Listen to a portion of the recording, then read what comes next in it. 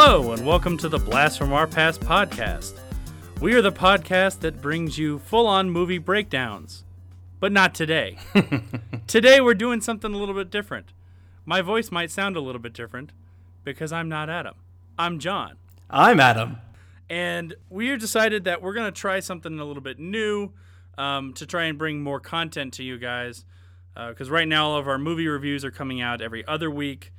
And so in an interest of it, and because music is something that played a big part in everyone's life and their childhood, we decided we're going to throw in a music review every so often just to kind of change it up a little bit and give you extra content and just more fun stuff to talk about from our childhood. Yeah, honestly, we while we were at Long Beach Comic Con, we were trying to figure out, how can we get more content? We want to try and go weekly. And we realized that I think just going weekly with our regular content is a little bit tougher because they take a lot of prep and a lot of edit time to get there. And so we've been, we did some extra episodes because of the Long Beach Comic Con, and we want to try and keep doing more of that content and just get more to you guys to be a consistent weekly podcast. And so we thought about doing exactly these album reviews. And I think it's a great idea because there are so many albums out there that mean a lot to me from when I was younger. And when we started creating the list, we're like, oh shit, we've got years and years worth of albums that we can talk about because there was just a lot that we realized fit into this kind of format. Yeah. And a lot of it was not even repeating the same bands over and over again. It was, I think we only, I don't know how many, I don't know if we repeated anyone actually, it was each different one. So, as we mentioned, we were going to do an album review. So this will probably be a shorter episode. And today, for our very first one, I decided that this album played a huge part in not just my childhood, but Adam's as well. Because I pretty much distinctly remember you had the poster for this album cover on your wall, didn't you? Yeah, I had this poster. I had the cassette tape, and I listened to it like fucking mad. And we are talking about the album Dookie by the band Green Day. And that album cover, I love the album cover, maybe because I had that poster as well. But you know what it kind of always reminded me of? Weirdly, it always reminded me of like a Where's Waldo book. Yeah, I was going to say the same thing. And I loved Waldo, so maybe that's what drew me to the fucking album. But yeah, it just has that kind of feel, and I just always want to look for Waldo in that album cover. And I kind of remember there was a time where if we went to a record store, our mother would let us pick one out. Pick out a tape. You can get one tape, and we would just kind of go with either something we knew or we would just kind of look for something. And I remember this being the tape that you came home with one time. Mm-hmm. And after you putting it on, I'm like, wow, that was a great choice. And I don't remember, I couldn't tell you if I remember seeing the music video for Green Day, specifically Basket Case, because that was the first one that came out. Yeah. I don't remember if I saw the video for Basket Case before you got that album, or if you got it first and then I saw the video. I can't remember which happened first. I mean, I pretty much remember seeing the video first, and that's what really kind of drew me in. Okay. To Green Day because that, and we'll talk about it when we get to Basket Case, but I love that music video. But I do want to mention for this album in particular, which I'm really glad is our first one, I have a distinct memory. I mean, one of as you mentioned, I had the cassette and I played it so much, but I really remember we used to take a spring break or a summer vacation in Florida every now and then. We drove up from Georgia or drove down from Georgia. Right. And I have a distinct memory of I listened to the Green Day Dookie album nonstop from the drive from Georgia all the way down to St. Simon's or wherever we were staying in Florida. And it's only a 36-minute album and you have to listen to it over and over and over again, but I did because I liked it that much. This was easily one of my most played cassettes that I ever had. Yeah, probably wore it the hell out. Yeah. All right, so this album, I'm just going to kind of go over some of the little sort of factual stuff of it. It was released on February 1st, 1994. I would have been I would have just turned 13 years old a couple months earlier than this. Adam, you would have been probably about eight, yeah, at the time, yeah. When it first came out, at least. It was produced by a guy named Rob Cavallo, who was also known for producing the Goo Goo Dolls album "A Boy Named Goo," and then he also did some more recent stuff. Or some stuff in the 2000s. He did My Chemical Romance's Black Parade album. Oh yeah, that was a big hit. And then he did some of the later albums of Paramore and Linkin Park. Nice. It was recorded at Fantasy Studios in Berkeley, California, which is around the area where Green Day was from. Mixed by a guy named Jerry Finn.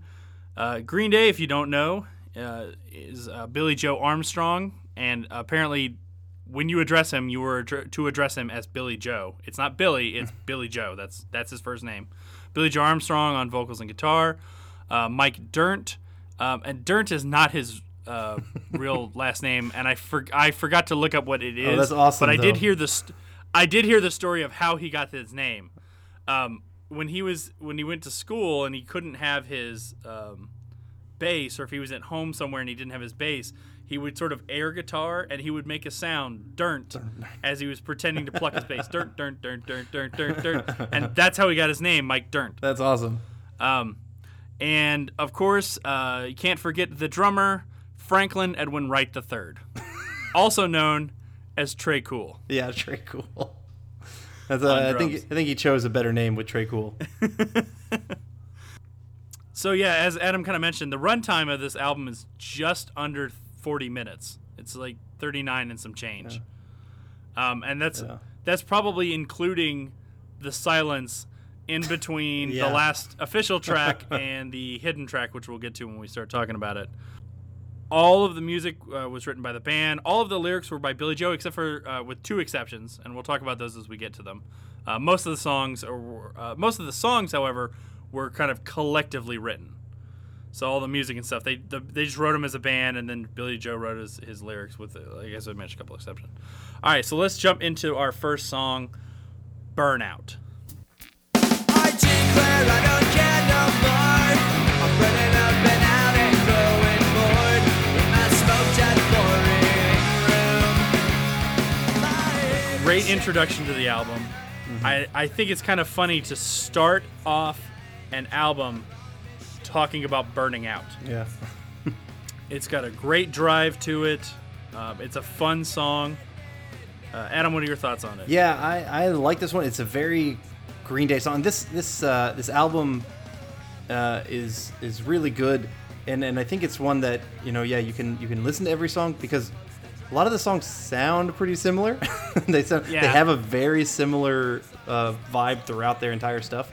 And this Burnout song, it starts off strong, it starts off fast, and it just kind of works well for like that 90s punk.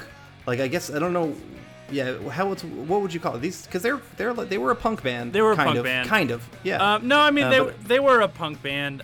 When they got a lot of flack when this album came out, because they were previously at an indie label called Lookout Records, which was sort of like for the locals, because punk was very much a sort of damn the man. Yeah. Type attitude, and anytime a band went to a major label, that was kind of seen as selling out, and Green Day got a lot of shit for this from their original base fans. But damn if I'm sure they didn't have a lot of money coming in from this album, so I think they were just fine with it. Fuck those guys. Yeah. All right, so now we have Having a Blast.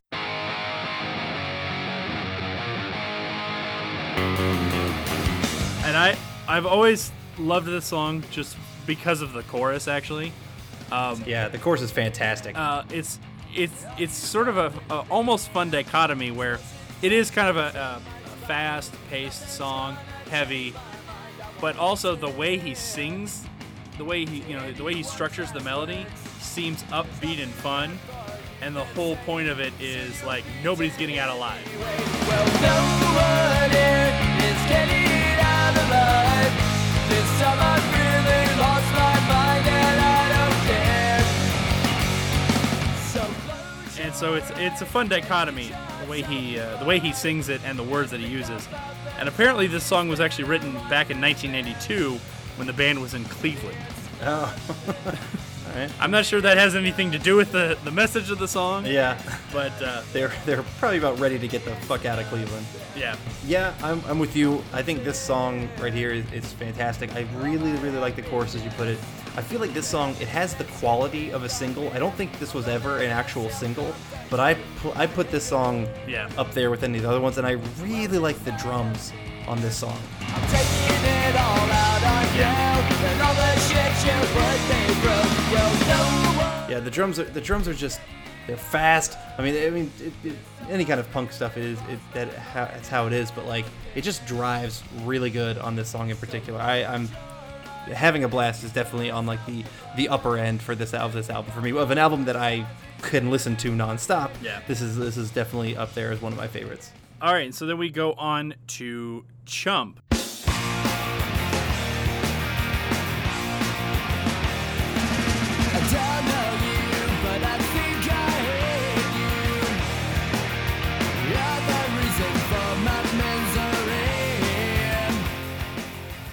This song, along with She and Sassafras Roots, was all written about Billy Joe Armstrong's ex-girlfriend. Yeah, I think he had some issues with her or something. You could tell by those songs. This song is pretty freaking awesome. It kind of, I don't know why, but I listened to this song, and it just really, I don't know why, not more than any of the other songs, but maybe. I don't know why it does, but it makes me feel like I'm back in like 90s rock, 90s punk more than any of the other songs. Okay.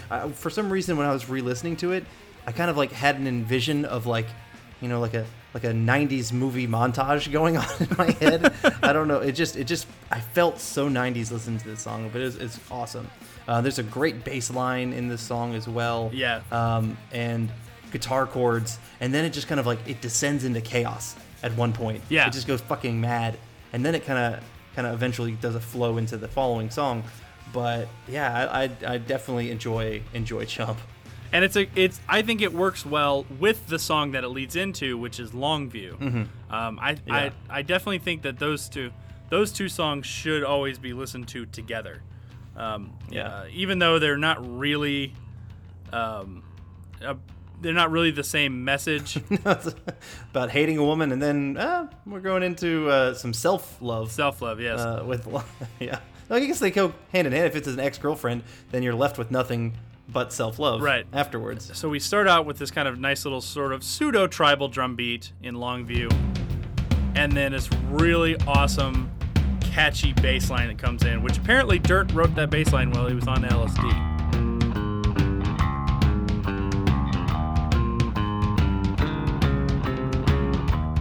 I don't believe any of these guys in Green Day have ever done a drug in their life. There's no chance.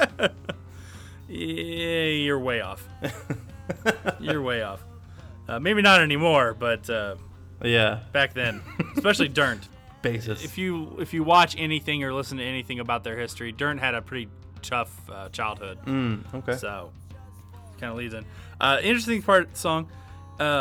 It's named after the town of Longview, Washington, but it was written way before the band ever visited there. They just kind of had the song and then just decided to name it that. Okay. Yeah, there's some like songs on this album that just don't really match up with their actual lyrics or the song at all. Right. But the name is just like something different, and that's fine. I guess that makes sense. It makes it interesting. As you know, like a 13, 14-year-old, 15-year-old kid listening to this album, this song was sort of like one of those tee-hee songs, I'd call them.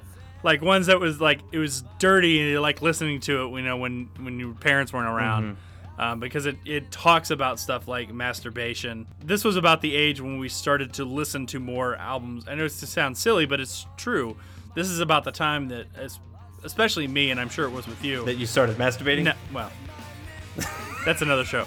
No, but you started to listening to more albums and songs with curse words in them, and kind of the sort of childish giddy of, oh shit, he said fuck in this line. And especially it was a song that was also on the radio. Yes. And I think that had more to do with that. Because it was a popular song that you definitely heard on the radio. It seems silly now, but it really was. I think every kid kind of goes through that part where you kind of transition from the very clean-cut stuff that you were sort of isolated from by your parents to what everyone else is doing. And you kind of have to transition into that because it's shocking, it's different, but it's fun. Mm-hmm. You know, it's like a dirty little secret. Yeah, I mean, for me, the Dirty Little Secret, I was too young to understand it was about masturbation at all. Even though he says masturbation, I was just like, okay, whatever. Yeah. But like, you know, there's a lot more to the masturbation. The whole song's pretty much about it. But that didn't sink in for me. Right. I mean, because I was young. It's probably like not until I was like high school that somebody said, "Oh, you know that song's about masturbation." I'm like, "What?" But like for me, this is definitely one of those songs, and the way you put it, that like, you know, when you start to hear shit and fuck, and you're just like, "Oh my god," and you say it, and this is one of those songs that like that has that, and as a kid, it made you feel cooler because you listened to it and because it said shit and fuck. And that's definitely part of it. Yeah. I would say this song, along with Offspring's Bad Habit, we're sort of both in the same vein. I think Offspring came in a little bit. And that's an album we're definitely going to get to. Oh, yeah, I'm sure. Because that one's on our list. But let's go ahead and move on to... Oh, the other thing that I always found interesting was about this, because since we're leading you to the next one, the chorus of this song has the word paradise in it. Mm-hmm. And so does the next one. Yes. And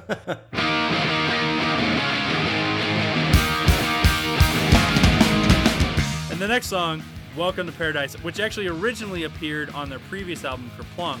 Yeah. But when they went to a major label, I think they liked the song and they wanted to re-release it. So they re-recorded it as well. So it sounds a little bit tighter. It sounds a little bit cleaned up. Yeah, it was good. I very much enjoy Welcome to Paradise. And it's funny, like these two songs, Longview and Welcome to Paradise, are the two longest songs on the album, and they're like, they don't even hit 4 minutes. And like that's short. Like that's an average song length. And this is like the two longest on the entire album. Yeah, and that is sort of a I think an epitome of punk songs. Mm-hmm. It's sort of like hit 'em hard, hit 'em fast, give them the message, and get out.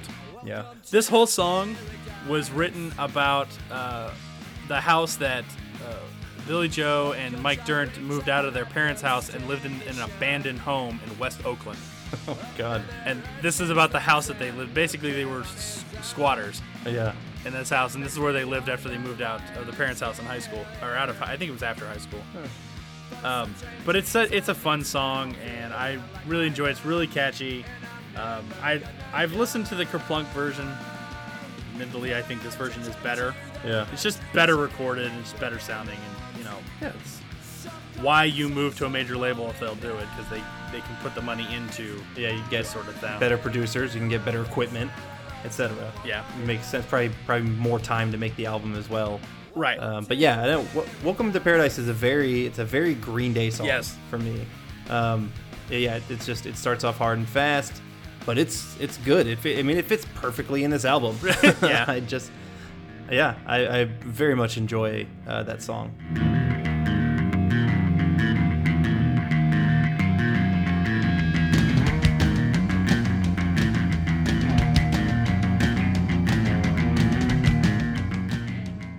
Then we move into actually a song that I started to fall in love with kind of at the end of I'd say my first run of this album when we were kids. Mm-hmm. You know, you kind of, I don't know about you, but for me, a lot of albums kind of come in waves. Oh yeah. Like I'll listen to an album a lot and then you kind of let it go and then you'll revisit it. And I this was one that I started to listen to because I realized how demented it actually sounded. Because it basically is sort of like someone... It's like someone has you trapped. I'm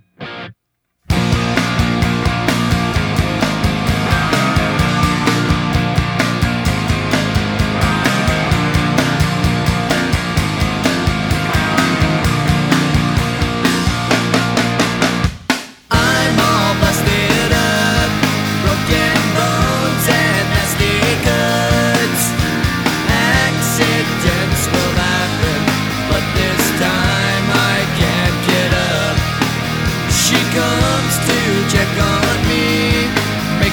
sure I'm on my knees. After all, she's the one who put me. So, one that I really loved, what I liked about this song is actually kind of what you get in the, I forget which one I mentioned, or sort of having a blast.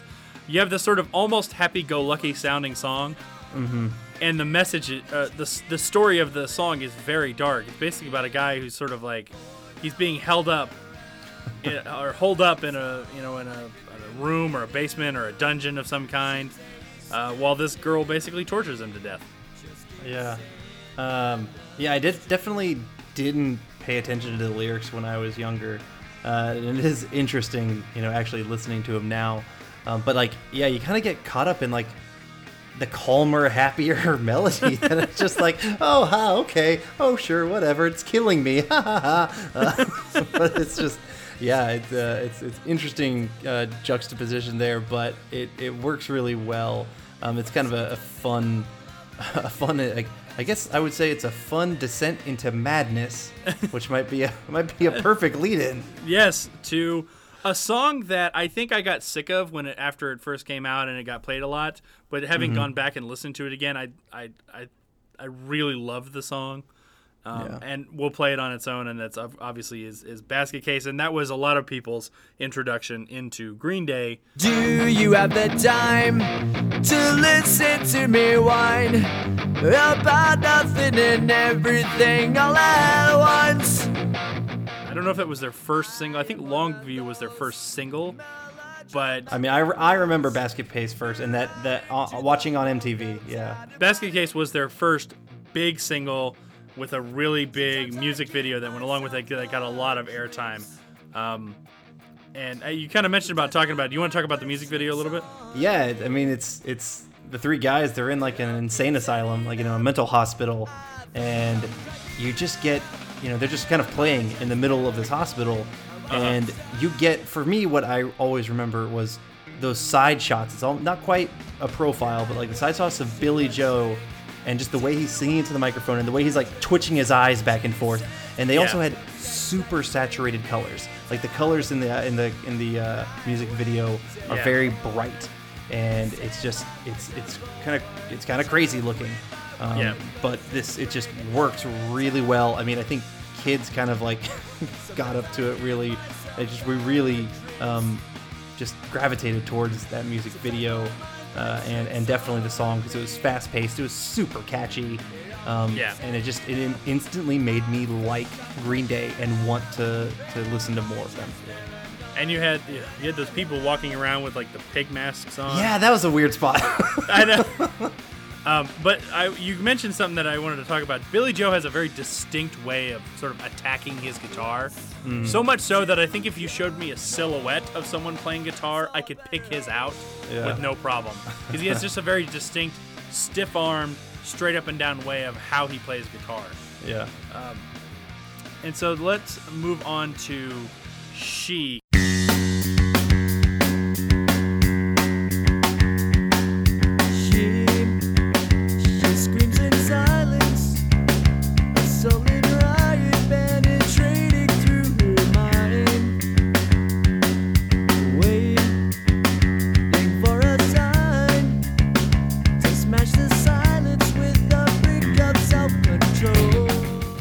She, which was another one I mentioned, was written about Billy Joe Armstrong's ex-girlfriend at the time.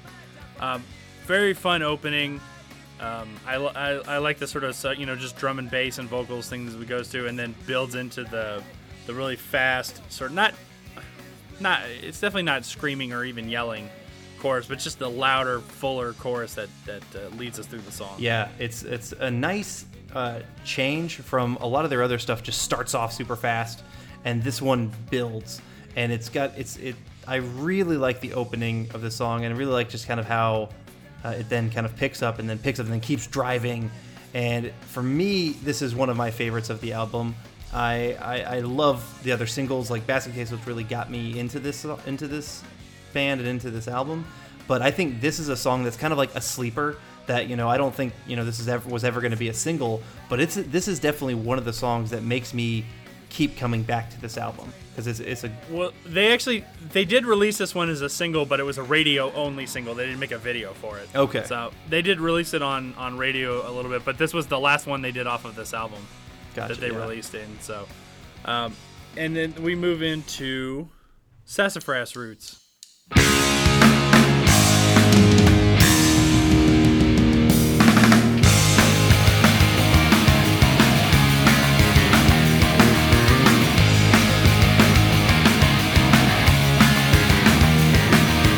Sassafras Roots, another fun one.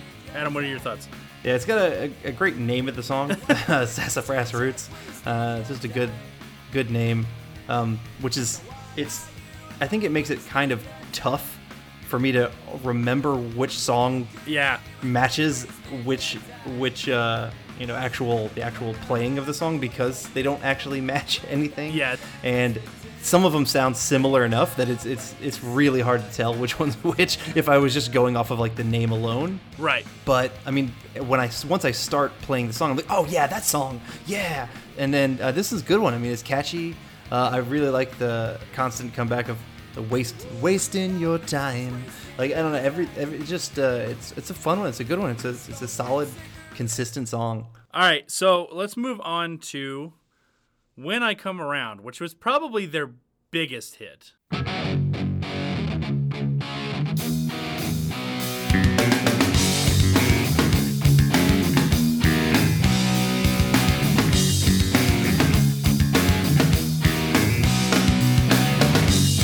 I heard you crying loud.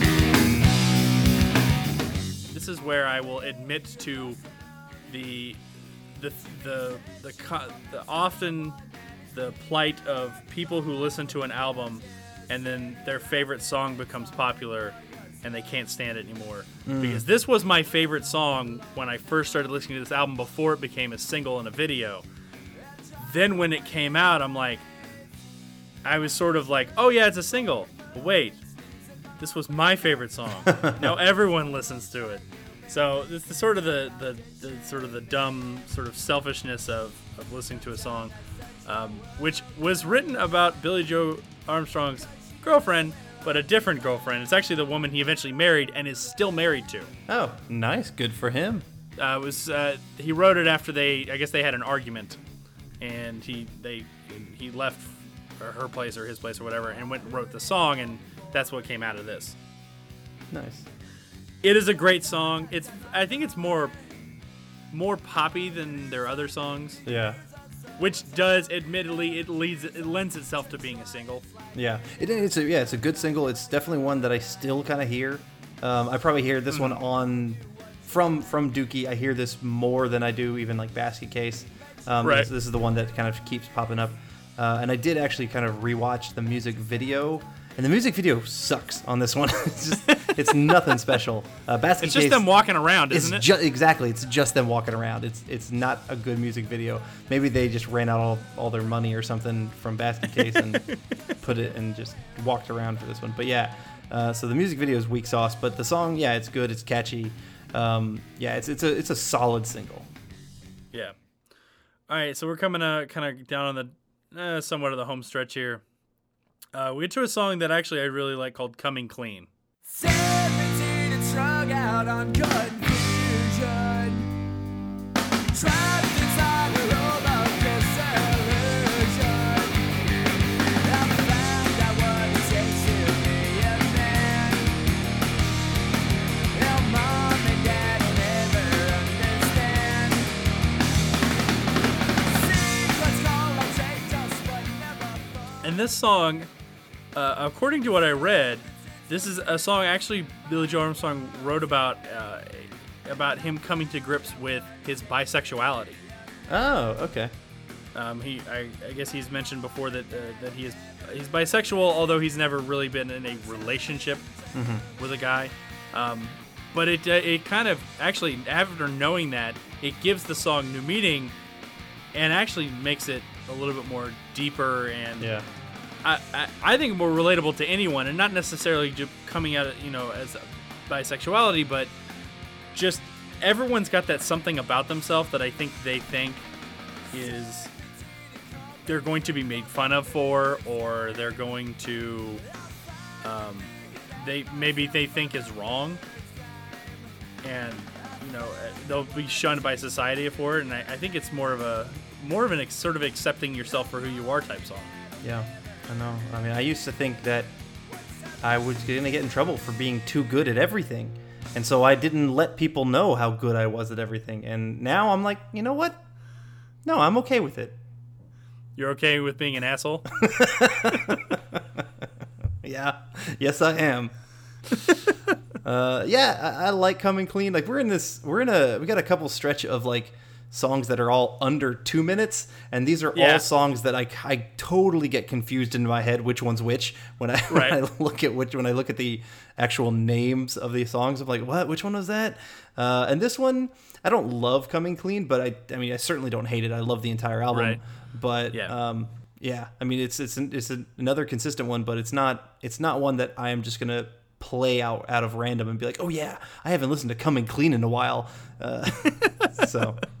All right, that's fair. All right, and then we go to the one that I never remember exactly how to pronounce. I think it's Amenius Sleepus.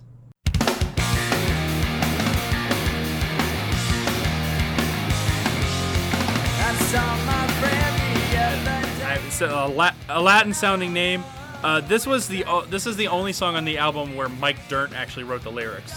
I've never read that as Emenius Sleepus. I always read that as Enemius, like an enemy, Enemius Sleepus. I don't know why. That's a terrible, dumb comment, but I always read that as Enemius. Okay, well, I'm an idiot. And I like this song. It's kind of similar to the previous one, and I feel like you could stitch together the Coming Clean and Amenius Sleepus, and it would kind of be hard to tell that they're not like from the same song. I know they're different, but they kind of flow from one to another, I feel, and it's a good one. But I think it's the bridge. Every time you that you are right. When did all the little get down? Did you listen in a hateful fight? I didn't know it's true. It's when like the bass starts doo-doo-doo-doo-doo-doo, and then like you get a little bit of like a calmer singing from Billy Joe, just a little bit. But I really like that section. But yeah, this one is a very punk song. I mean, it's minute 43. It moves pretty quick. Yeah, you're right. All these these back home stretch songs, they're a lot of fun to listen to, and they're pretty short, so you don't have to invest too much in them. But I can never remember what is what, which is which, what the hell, how to pronounce that name. Yeah. Then we get to actually one of my more favorite songs off this album, which is In the End.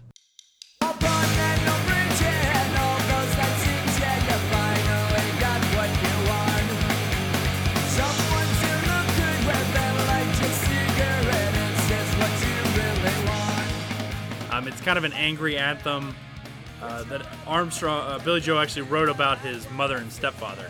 Yeah, it's definitely a hard, fast song. It's good. It's not one that really ever stood out for me, but it is. It's a solid song. It's another consistent. I mean, I've probably said that word consistent the entire time. I do find it funny. It's in the end, but it's not the end. We still have one more song, technically two more songs. But yeah, it's good. I mean, every single one of these songs, like I can pretty much sing to completely, because all of them are good. Every single one of these songs is a good song that we've just been talking about.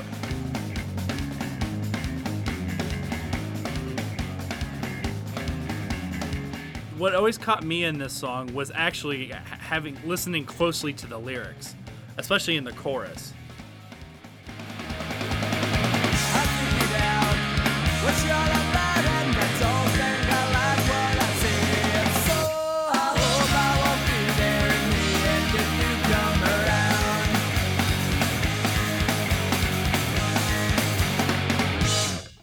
All right, so then we come to the last official song on the album, which is FOD. And I actually forgot to look up what FOD stands for. Do you know? No, I don't. Something's on my mind. It's been for quite some time. It's time I'm on to you. So where's the other face? The face I heard before. Your head trip's boring me. Let's do the bridge we torched 2,000 times before. This time we'll blast it all to hell. I've had this burning in my guts now for so long. My belly's aching now to say. I like this one a lot because it's a very different. Well, it's okay. So it's sort of similar in style to where they'll sometimes some of the songs they'll start off slightly low key with like just drums and bass, and then it'll kick in. This one starts out acoustic, which immediately makes it stand out. Yeah, immediately makes it stand out. And he goes through where you think, you know, you get to the chorus, you think if it was going to kick in, that's where it'd kick in. And it doesn't. And then he goes back to another verse. And so you think, okay, we're just going to end on this style. This song is going to go all the way through like this. And then the twist comes, and then they kick in and just beat the fucking door down. Yeah.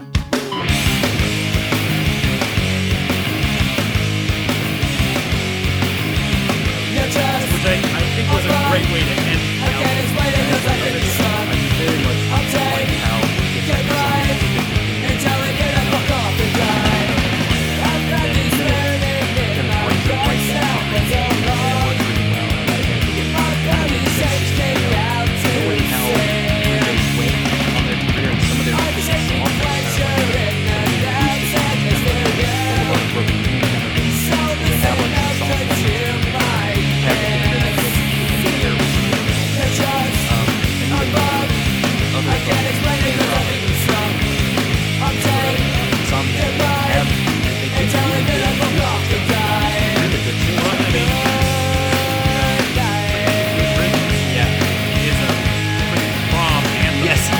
it's a 90s problem.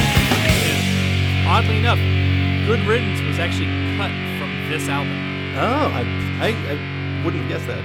He wrote the song like back in '92, and he submitted it, and they were like, "It's just not really fitting the style," so they shelved it. Mm-hmm. And then two albums later. It was after Insomniac, so it might have been Nimrod. I can't remember exactly, where they finally put it on an album. But yeah.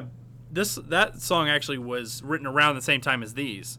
Nice. I mean, I think it worked the way that they did it. Honestly, I don't think Good Riddance would have worked on this album all that much. I agree. And it came out at the perfect time for when it did, and just whenever I hear that song, I definitely think of a prom, and graduation. Yeah, exactly. Graduation in specifics. So then you think the album is over. If you were thinking about how this album was intended to be listened to on a cassette tape or on a CD, possibly on a vinyl. I think vinyl was on its way out when this came in. You just waited to the end of the album, or you turned it off and didn't get there. But if you waited, your patience was rewarded. And I remember when you guys discovered this song, because I remember you came home and I guess somehow you convinced Mom to let you play it in the car. Uh-huh. And you just kind of, it was in a cassette player that would flip the tape over. Yeah. And you let it flip over, and I remember you came in and like, John, there's a secret song.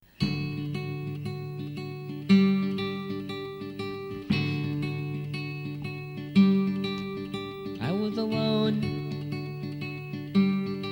This was definitely, I remember, was like my first, experience with a secret song. And it makes me love. I mean, I have a love for like some secret songs when they do that on albums. I didn't know for the longest time that Nevermind had a secret song because I never spent that time. Once the last song happened, I cut the tape off every time. There was a lot of empty space at the end of the cassette for Nevermind. Yeah. So I never listened to it all the way through. So it wasn't until much later, I think, when I went back and rebought one of the CDs that I finally heard it. But yeah, this one is fun. This is the only one. This was the only song written exclusively by Trey Cool. He plays guitar. He sings it. It's a weird dude. He wrote it. He's a weird dude. And it says, and you can tell it's him because he has a very distinct voice. And he sings like how he talks too. Kind of how he's got a very sort of higher register sounding voice the way he talks. And oddly enough, this song is also basically about masturbation. Yes, it definitely is. Common theme, I'm guessing, in this song. Yeah. In this album, excuse me. They knew what they liked. Good for them. Yeah. It's fun song. It's funny. It's, it is what it is. It's a secret song. It's weird. It's weird, but but it feels like, I don't know, like you found something that not a lot of people found with this song. Right. And because it's so weird, I think it kind of made me like Green Day even better because, they do some good hard rockin' stuff. And then you know what? They're also just kind of fucking weird too. Yeah. So it works. And fun and funny and all kinds of stuff. Yeah, it's very silly. Apparently the original title for this album was going to be Liquid Dookie. I love that. And the studio just deemed that it was a little too much. So they just made it Dookie. Dookie, yeah. Yeah, it's a little catchier, I guess. But So, Adam, final thoughts on the album? Yeah. I'm not hiding the fact that I obviously loved this album growing up, and re-listening to it now, I still absolutely love the album. I will say just a couple things about it. Yeah, it's hard to tell some of the songs apart listening to it because they seem very similar, and with some of the names and just how short they are, they kind of run into each other. But it doesn't bother me because you put on this album and then you just let it ride and you enjoy it. And as you put it before, it's like it's less than a 40-minute commitment. Hell, you're committing more to listening to this podcast on this episode than or about as much time as you are just going and listening to the album itself. But do both. You should listen to this album and then our podcast and then the album and then our podcast like 4 more times. But it's fantastic. I have a lot of fond memories with this album that I don't think it's really ever going to just fall out of my heart. I agree. And this is another one of those albums that I will rediscover every now and then. Mm-hmm. And we'll just put it on and go all the way through it. It's an easy listen. Yeah.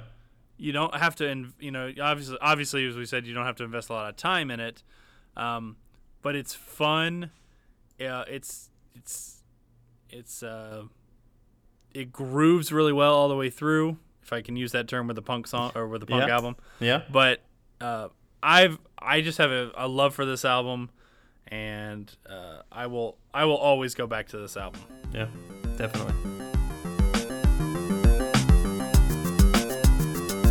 Please join us next time for our Halloween episode as we review the 1990 movie The Witches, the 90s TV show Goosebumps, and we recast some modern movie monsters.